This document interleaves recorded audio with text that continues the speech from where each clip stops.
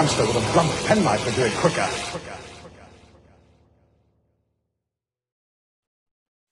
Welcome back to A Hamster with a Blunt Penknife, the 1930s sci-fi commentary podcast where we are going all out with the space opera and discussing everyone's favourite story from 1969, The Dominators. I am back with my two co-hosts. First up is the one and only Mr. Joe Ford. Say hello, Joe. Hello, Joe. It's always nice to get that to do that gag yourself. Thank you very much.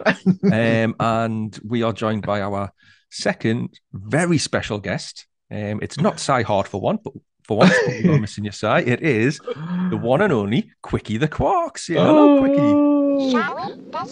All right, bloody keep it down. Honestly, I can't believe you're going along with this thing. Bless you, Frazer. What's that?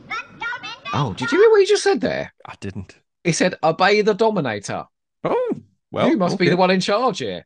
Well, we'll come to that later down. Who is in charge? Which Dominator is the? Oh, well, there's a lot to talk about there, And I think Rusty Davies was paying attention to this story, because there's a bit of a charge between this pair. Oh, absolutely. They're face to face at some points. Yeah. Unfortunately, their enormous breastplates means they can't be entirely face to face. That's a hell of a costume, isn't it? Is that hashtag Dominator tits? I think that might be hashtag Dominator tits. Yeah. I mean, is it a bit much? What the costume? No, it's not. It's imposing. I'll say that.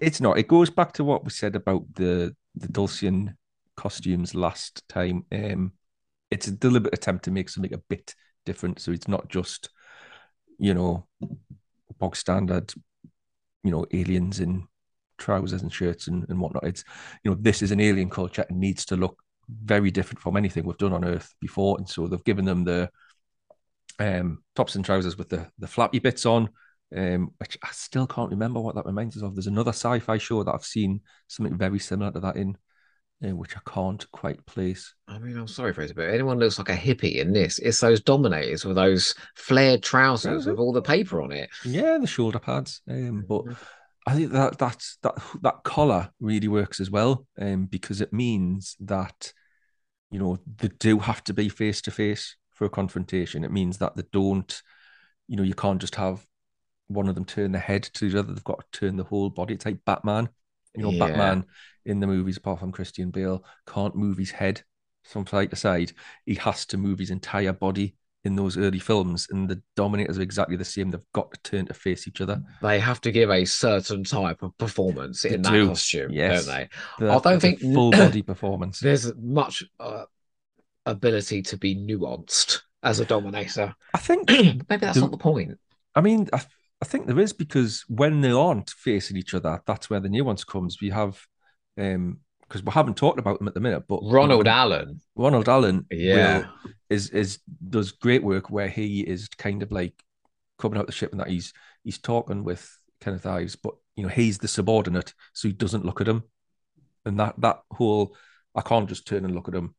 I would have to turn my full body. That really adds to that. As sort of like, I'm the one in charge, so you stand behind me or you stand at the side of me, and I'm not even going to look at you while I'm giving you orders because you are beneath me. Tuba, you are beneath me. A lot of people say it's the other fellow who's got the suppressed rage. I think it's Ronald Allen. He is waiting to burst at this idiot that he's having to deal with. He's just simmering away, isn't he? I think. You know what he reminds me of? You ever been to a convention? No. Okay. You get the older Doctor Who fans, a bit more experience, and then you get the tempestuous younger Doctor Who fans, who, feel like they've got to shout the loudest and their opinion has got to be heard, and the older ones have done, well, I've got my opinion now. I know what I'm thinking. I feel like this is the dynamic between the two Dominators, I've seen it a few times where they're just looking at them going, oh, God, let's just let him talk. Honestly, Bless. So which are you at a convention then? Are you Toba or... I've got a fucking Doctor Who podcast. Which one do you think I am? Honestly, my opinion's heard far and wide. Yeah, you're Quickie. Actually, I'm the quiet one. Do you know? Yeah. Because Jason Thompson made a comment when we were in a room with Frazer Hines, right? And it was only a small gathering of people, and it was a live commentary of Tomb of the Cybermen, Yeah. and Frazer Hines was just talking throughout it to a select few of us, and then the room got open out to questions. Well, who is the master of asking questions during their commentary? That would be you. I didn't say a word. And Jason Thompson made a point of saying, I'm really surprised that the person who asked so many questions during commentary podcasts did not Didn't ask a have question. And that's because actually I'm quite quiet Yeah. in a group setting like that. I was doing it one-on-one with you. It's the easiest thing in the world. But yeah, so I think I am actually the quiet fan who is kind of assured with what I think, but I don't feel the need to stamp all over anybody unless I'm doing this with you. Right. So you're the dominator, not the probationer. That's Okay. right. I'll write that in my book. I shall just write that down. Down. Yes. Honestly, I don't expect sex gags from you, Well, look, should we dive into episode 2? Well, yes, since we are talking about Frazer Hines and live commentaries, we probably should watch Frazer Hines and do a live commentary on him because we've got some really good stuff coming up here. So would you like to count us into episode 2? I would. Quicky's just gone for a little lie down, The batteries, they don't last long. They really don't. I mean, Crotons are worse, but they exhaust. Well, they're doing this as well. Their power just drops down every 2 minutes. Absolutely. They always go around shooting things. That's why. Okay. I'll count us in, shall I? Go on then. In 5, 4, 3, 2, 1. Let's go.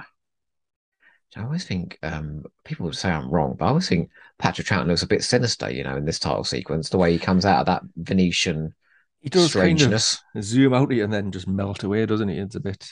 But he does look like a kindly uncle, doesn't he, when he fully materializes? He does look. Frazer, Joe. We've not talked about a Patrick Troughton story before, have we? I mean, we've talked about it on Nymon, but not on Hamster. No, because we did the 2 Doctors with Sai. Now I think that's a very different second Doctor. It is to the second Doctor in this. Yeah, definitely. So then, would you care to enlighten me of where Troughton falls for you? That's a very good question because I haven't got a very quick answer to that. Would you rate him? Oh, absolutely, yes, absolutely. I mean, but that's the thing. There's no Doctor that I don't rate. There's just some I rate more than others, if that makes sense. So, someone like Matt Smith is right at the top of the pile. Tom Baker's up there as well. Patrick Troughton would have to come sort of top half, I would say. I think. This is my top 3, Patrick Troughton. I mean, the problem I get is that once you start ranking them, you start getting towards the bottom, and then you start. And it feels unfair as well, doesn't it? You just run out of steam because you're saying, well, I don't want to say, like Chris Atkinson or Paul McGann because they just haven't done as much as the others for us to love. And, yeah. And well, me, I'm a big fan of Big Finish, so they're racking it up, on audio. But it just so and it's always fluid as well. So on a certain day I'm going to be like, oh, I want to watch a Pertwee, and another day I'm going to be like, what I can't be doing with him, just being a dick to everyone. So it is quite fluid, but Patrick Troughton, I absolutely rate. I think he did such an amazing job in coming in season 4 when he did and being the new Doctor, because without him doing that, we've got no show. For sure. Yeah. If you think back to season 3 is, again, it's another massively troubled year of production. You've got producers and scriptwriters and companions coming and going. Like we've got prime ministers and chancellors and home secretaries at the minute. But I do think the most extraordinary creative things happen in season 3 as the show passes through all those different hands. They do. It doesn't disappoint in that respect. But what you do get is by the time William Arnold leaves, is that the show is very much kind of on its uppers, and you think it needs something now. It needs that. Yeah. It needs that little. Just the assurance of a lead that can remember his lines, and that's not a slight on Hartnell, who I think is incredible. But he was ill. Like there's no getting away from it. Absolutely, but if you look back even to day one, these line readings aren't 100% accurate, but it doesn't matter because You can make it part of his character. That's the absolutely, genius of it. absolutely. If you think about it, you think sort of, who does talk like that? Who does get everything right every single time? I'm tripping over my words left, right, and centre. Well, that's what's great about this podcast. You know, it's not Exactly. edited to hell like some of them. It's not, This is undiluted Frazer Gregory.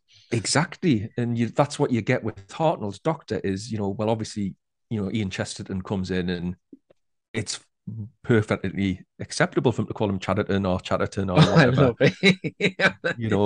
a few times until he gets to know him better, until he gets to kind of appreciate him. But, when we get to sort of, that last recording block of the season 3, those last few stories, and the production on wanting him there as well, his health it's kind of like a mutual, we need to kind of get out of this. It's getting a bit toxic. Yeah.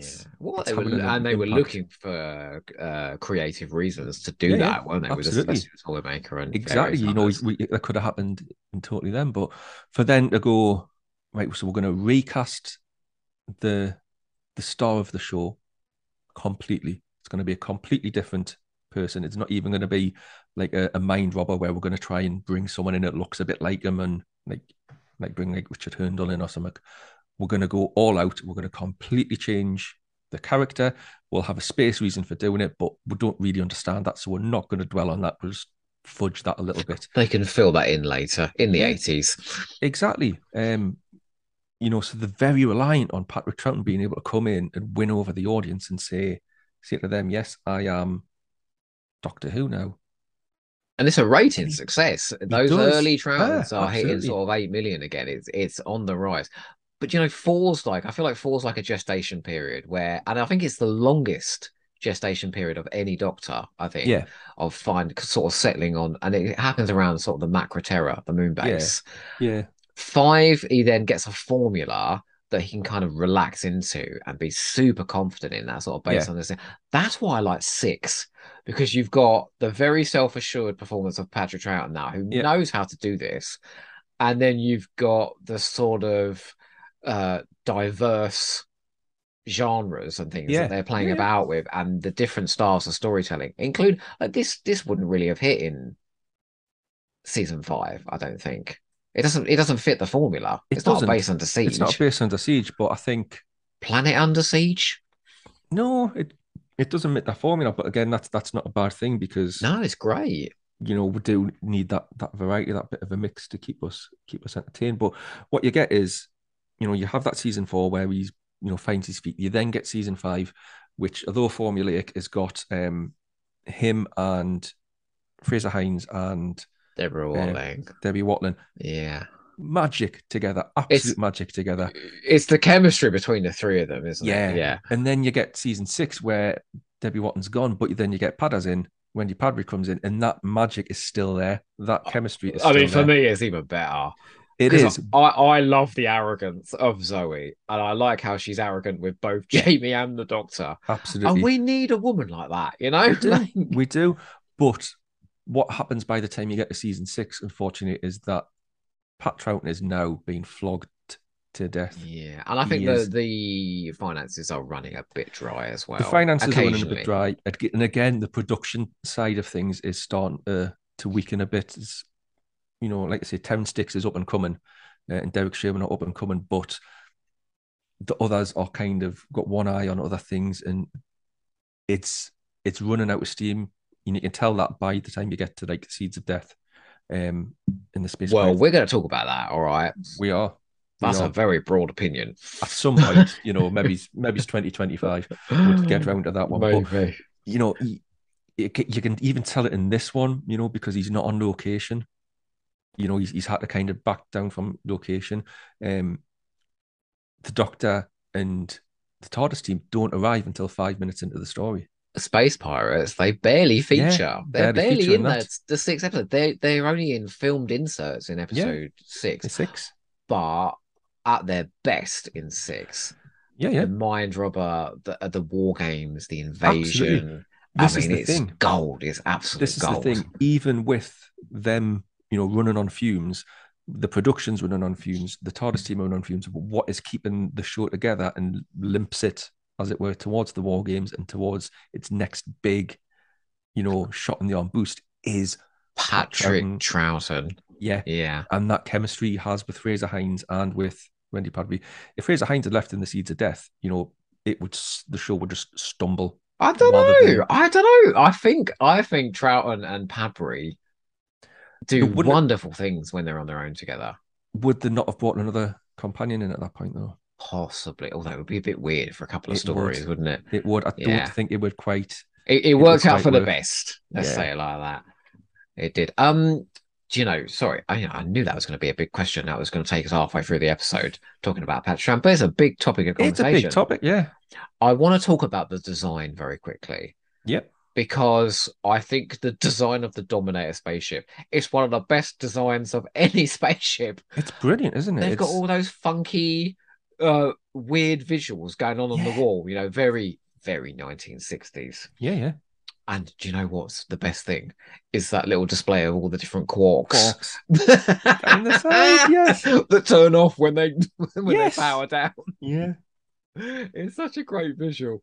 But it's got lots of other little quirks as well, like the way they get stuck to the wall. Stuck to the wall, and then obviously they haven't got the money to show a wall sliding, so it's just done by cameras. Well, and Frazer Hines' face going, ooh! Now as well, this is Barry Newbury, isn't he? And he did some extraordinary work in the 60s. We're now in the city, and you've got a sun in the backdrop. You've got these weird egg-shaped chairs. Yeah. Fabulous cityscape. I mean, it's wonderful. You've got the plants, you've got sort of like the curtains behind, and you've got them sitting with these sort of flowing dress-like robes. It's very Greek. It's very sort of ancient Greek. Yeah. Which speaks back, if you think like enlightened cultures, you think the Greeks, you think, we haven't just got, posh boys now. We haven't got the Plant of the Boris Johnsons just sitting around talking. We've got Greek philosophers. That's the kind of angle that it's coming at. So, but you can't just put them in a robe and a toga. You've actually got to do something spacey. So you have space toga, which unfortunately does look a bit like a dress and a curtain mixed together. It does. But I don't think they're particularly philosophizing. They're basically just sitting around, pontificating. Yeah. And what I love about it is that fella always goes, it doesn't matter who's coming in. It's Zoe and Cully, or even if it's the Dominator, he goes, "Excuse me, have you got an appointment?" It's very funny. It is. It's that again. It's that sort of like hubris of like, you can't invade our planet without a proper paperwork. Does someone actually say that? They should. They should. This comedy. This is brilliant. This is asking Patrick Troughton to play like a dumbass. It's wonderful. He does it so well, but it's because it's kind of there's a little bit less subtlety in this one than there is in others. In other stories, he does have that sort of like, I am the clown, you will underestimate me, but that will be to your downfall sort of thing. It's made a lot more explicit in this. You're right, actually, because that's always there present in those other stories. Yeah. But it's a bit subtler. They're almost like mocking it here, aren't they? But yeah. Oh, it is great. And what's great is one of the Dominators thinks, "Oh my god, they're thick as shit, this pair," and the other one, Ronald Allen's one, is like, "No, they're playing us." Well, this is it. But they've had that other scene where they've scanned Jamie, haven't they? They've scanned Jamie, and he's like, just he's quite normal. Shows sign of rapid, learning, and that sort of thing. And then they scan one of the Dulcians later on, don't they? Do the same with that, and they go, "Oh, this one's got 2 hearts." And so they're like, "Oh well." So the scan Jamie, like, should we scan the Doctor? Nah, there's no point. They're obviously just the same, because he's doing that act. And then the scan the Dulcians later on. "Oh, we've got 2 hearts," and you're like, "Oh, well, what would have happened if they'd scanned the Doctor then?" At that point, wow. Either maybe Robert Owens was paying attention. Well, this is it. It's either the 2 heart thing comes in there, and we say, "Oh well, the Doctor's physiology is different," or the whole 2 heart things never happens in the whole of Doctor Who. That's Frazer. Honestly, you entice me. that's a really interesting bit. But then, Oh, look at this. I'm sorry look at to this. interrupt. The Doctor and Jamie holding hands and I jumping off know. the. There. I mean, I'd pay good money just to watch Troughton and Hines goofing around like this. But it is very, very funny. It's the bit where he's having to do the puzzle and he's getting electric shocks because he's not getting it right, and he knows he Yeah. can't get it right because he's trying to pretend he's thick. It's really great. Oh Oh, dear. and Honestly, she's beautiful, that he's Kando, isn't she? she is. But then you have that bit where Patrick Troughton's like and Fraser Hines are being so like dynamic, and Ronald Allen's just stood there being so still and menacing. And but yeah, so the Talon, did you say? Talon, Is that her name? Kando. Kando. Yeah, Yes. beautiful. Yeah. Absolutely beautiful. I thought. I mean, I'm not sure this planet is a particularly strong representative for women. Um, But it's better than the planets we'll get in sort of like the Hinchcliffe well, yeah, era, or even in sort where of there's a the vague suggestion that women have died out in the future, and yes. men are just cloned. Yeah. Oh, it's very strange seeing Troughton with a gun, Yeah. isn't it? Because even when he has that weapon in the Seeds of Death, it's a hoary old lash up wires all around his neck and things like that. Oh, with these two bin lids. Oh, look at you saying, oh, I think it's for killing people. I don't know, really. Oh, He's so cheeky. I think Ronald Allen knows the whole time. I mean, Ronald Allen's playing this as Frankenstein's monster. Yeah. And I need to credit Toby Haydock for that sort of um, point, because Toby Haydock has done a commentary on this, and always points out how cadaverous the Dominators look, Well, especially it's Ronald in the Allen. makeup as well, He's isn't got it? this thick sort of makeup Under the underneath his eyes. eyes, which is Yeah. exactly what they did with Boris Karloff in Frankenstein movie back in the 30s. So he's kind of playing it very much that sort of like stiff, lumbering. And, I think that probably is quite freaky for Yeah, kids watching. And he does get angry, but yeah. really, I'm not going to call his performance one note because I don't think it is. And No, I no, and you only have to watch Ambassadors of Death to see what an incredible actor he yeah, is, yeah. because it's a very different role from this. I think he's doing a really good job in this as well, because the, But the two could it's the be, stillness, isn't it? It's yeah. the statuesqueness. I think I've just made up that word. No, no, it's a word. Well, it is now. But Who's the it's other guy? Kenneth Ives. Who is that? What Um, else has he done? I don't think he did too much. I'll have a look in the break between this Oh, okay. Well, this story and let's the have a next. little look at his Um, IMDb. he did pass away quite recently. Wasn't too long ago that we lost Kenneth Ives. I want to say again, the physical effects in this thing are really impressive. That he just fired that gun and a massive lump on the wall blew out behind Patrick Troughton's head. Yeah, If people think Sylvester McCoy looks impressively cool when he walks away from the ring in second acts, yep. Troughton barely blinked just then. But No, but this is a story that's criticized for its look. And I it actually is, think yeah. it's a lot more stylish than people give it It credit really for. is. And what you need to remember is we're seeing it in black and white, but when you look at the photos, Mm. it was all in color. I mean, that Dominator ship's all sort of greens and purples, and there's a lot more color going on in here that we just can't see. But so far, we've talked about like vast cityscapes, we've talked Yeah. about location work, big explosions.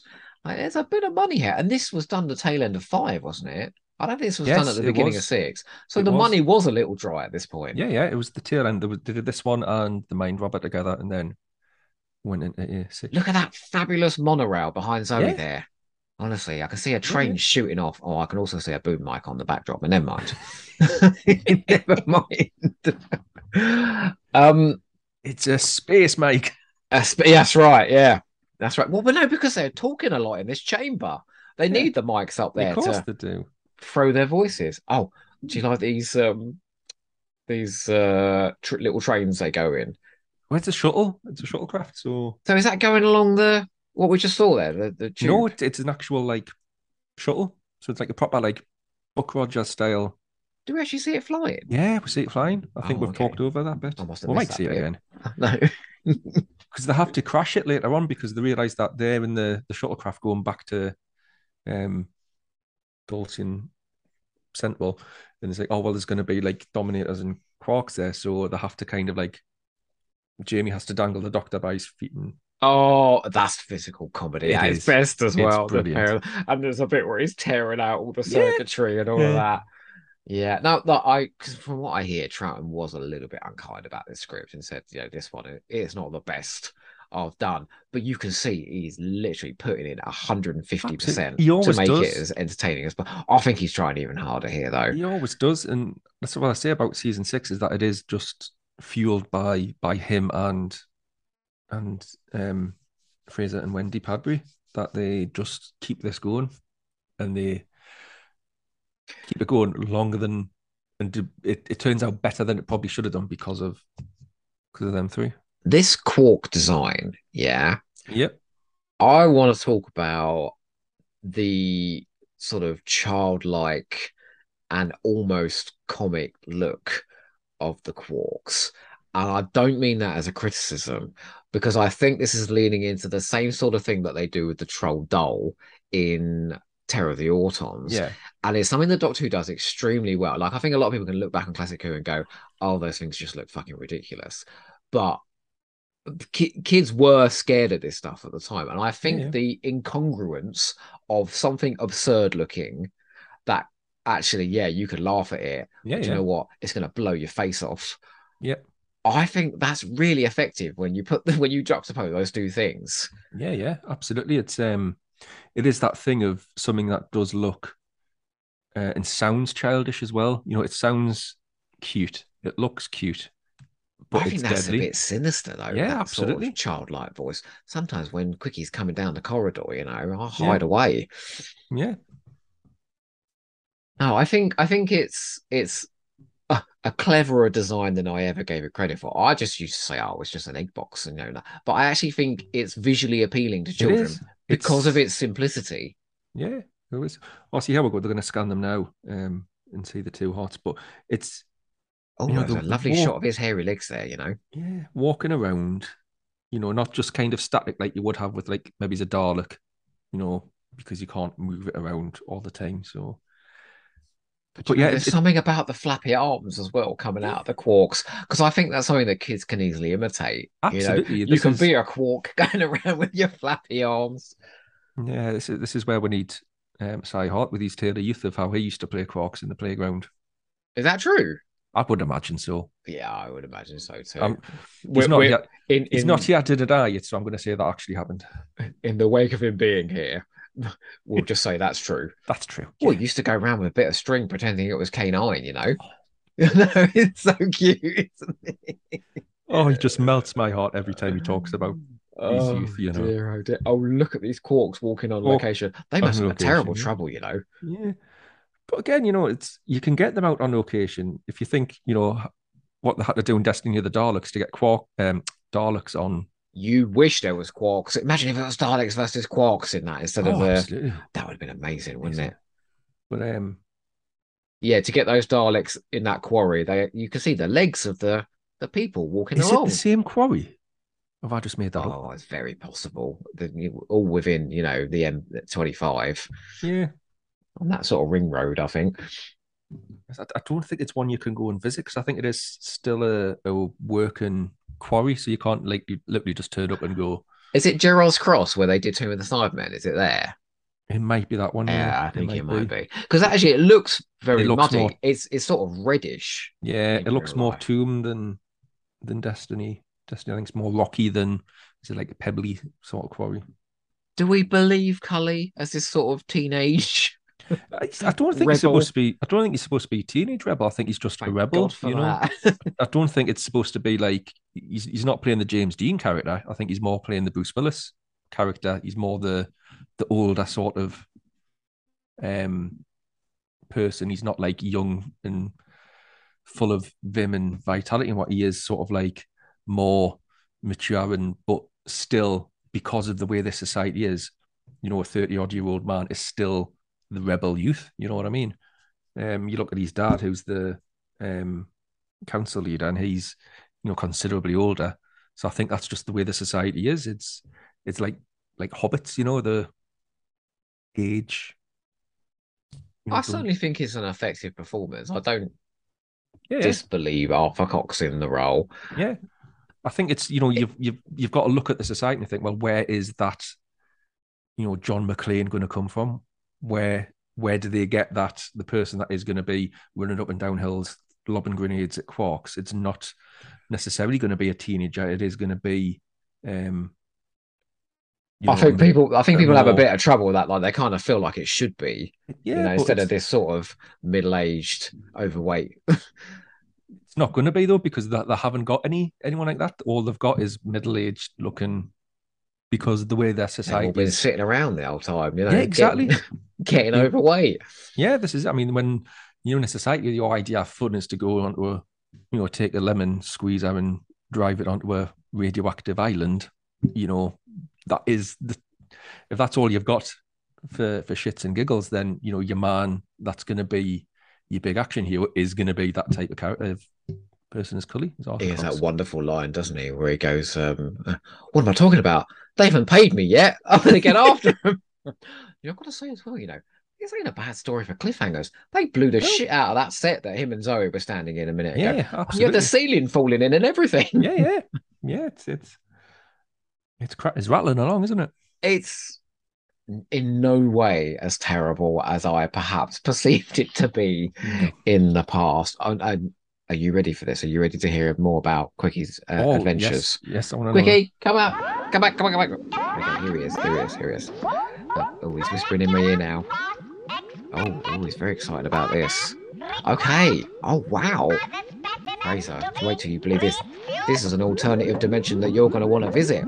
Oh. So, he skipped over to the alternative dimension where the Quarks were the dominant power in the absence of the Daleks. Right. But, what's that? Oh, he didn't stay very long. No, apparently there was a battle with the Troughton Imperium and the Ogron Confederation. Apparently it got a bit dicey, so he skipped out of there pretty quickly. Blimey. Oh my God, who wrote that fan wank? For God's sakes. That's an actual story, that's a comic strip. I mean, I always say Quarks or Crotons. What exactly Yeah, that's my default question. When people say, "Ask me any question about Doctor Who," it's like Quarks or Crotons. Well, maybe that's why they were at war. Hang on, Quickie, is this why they were at war in the alternative universe? Are in fact the Quarks an offshoot of the Crotons? Oh, he said, "Don't be ridiculous." Right, well, bugger off then. Honestly, if you're not going to say anything useful. I wasn't expecting Gruntley to be in there. Gruntley the Ogron. I think he was in that alternative universe. He was like the leader of the what are they called? The Ogron Confederation of Planets. Yeah, I can see that. I can see Gruntley being emperor of those.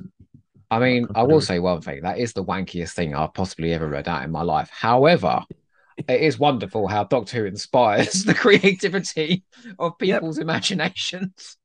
Yeah. Frazer, sure. Are you ready to skip into episode 3?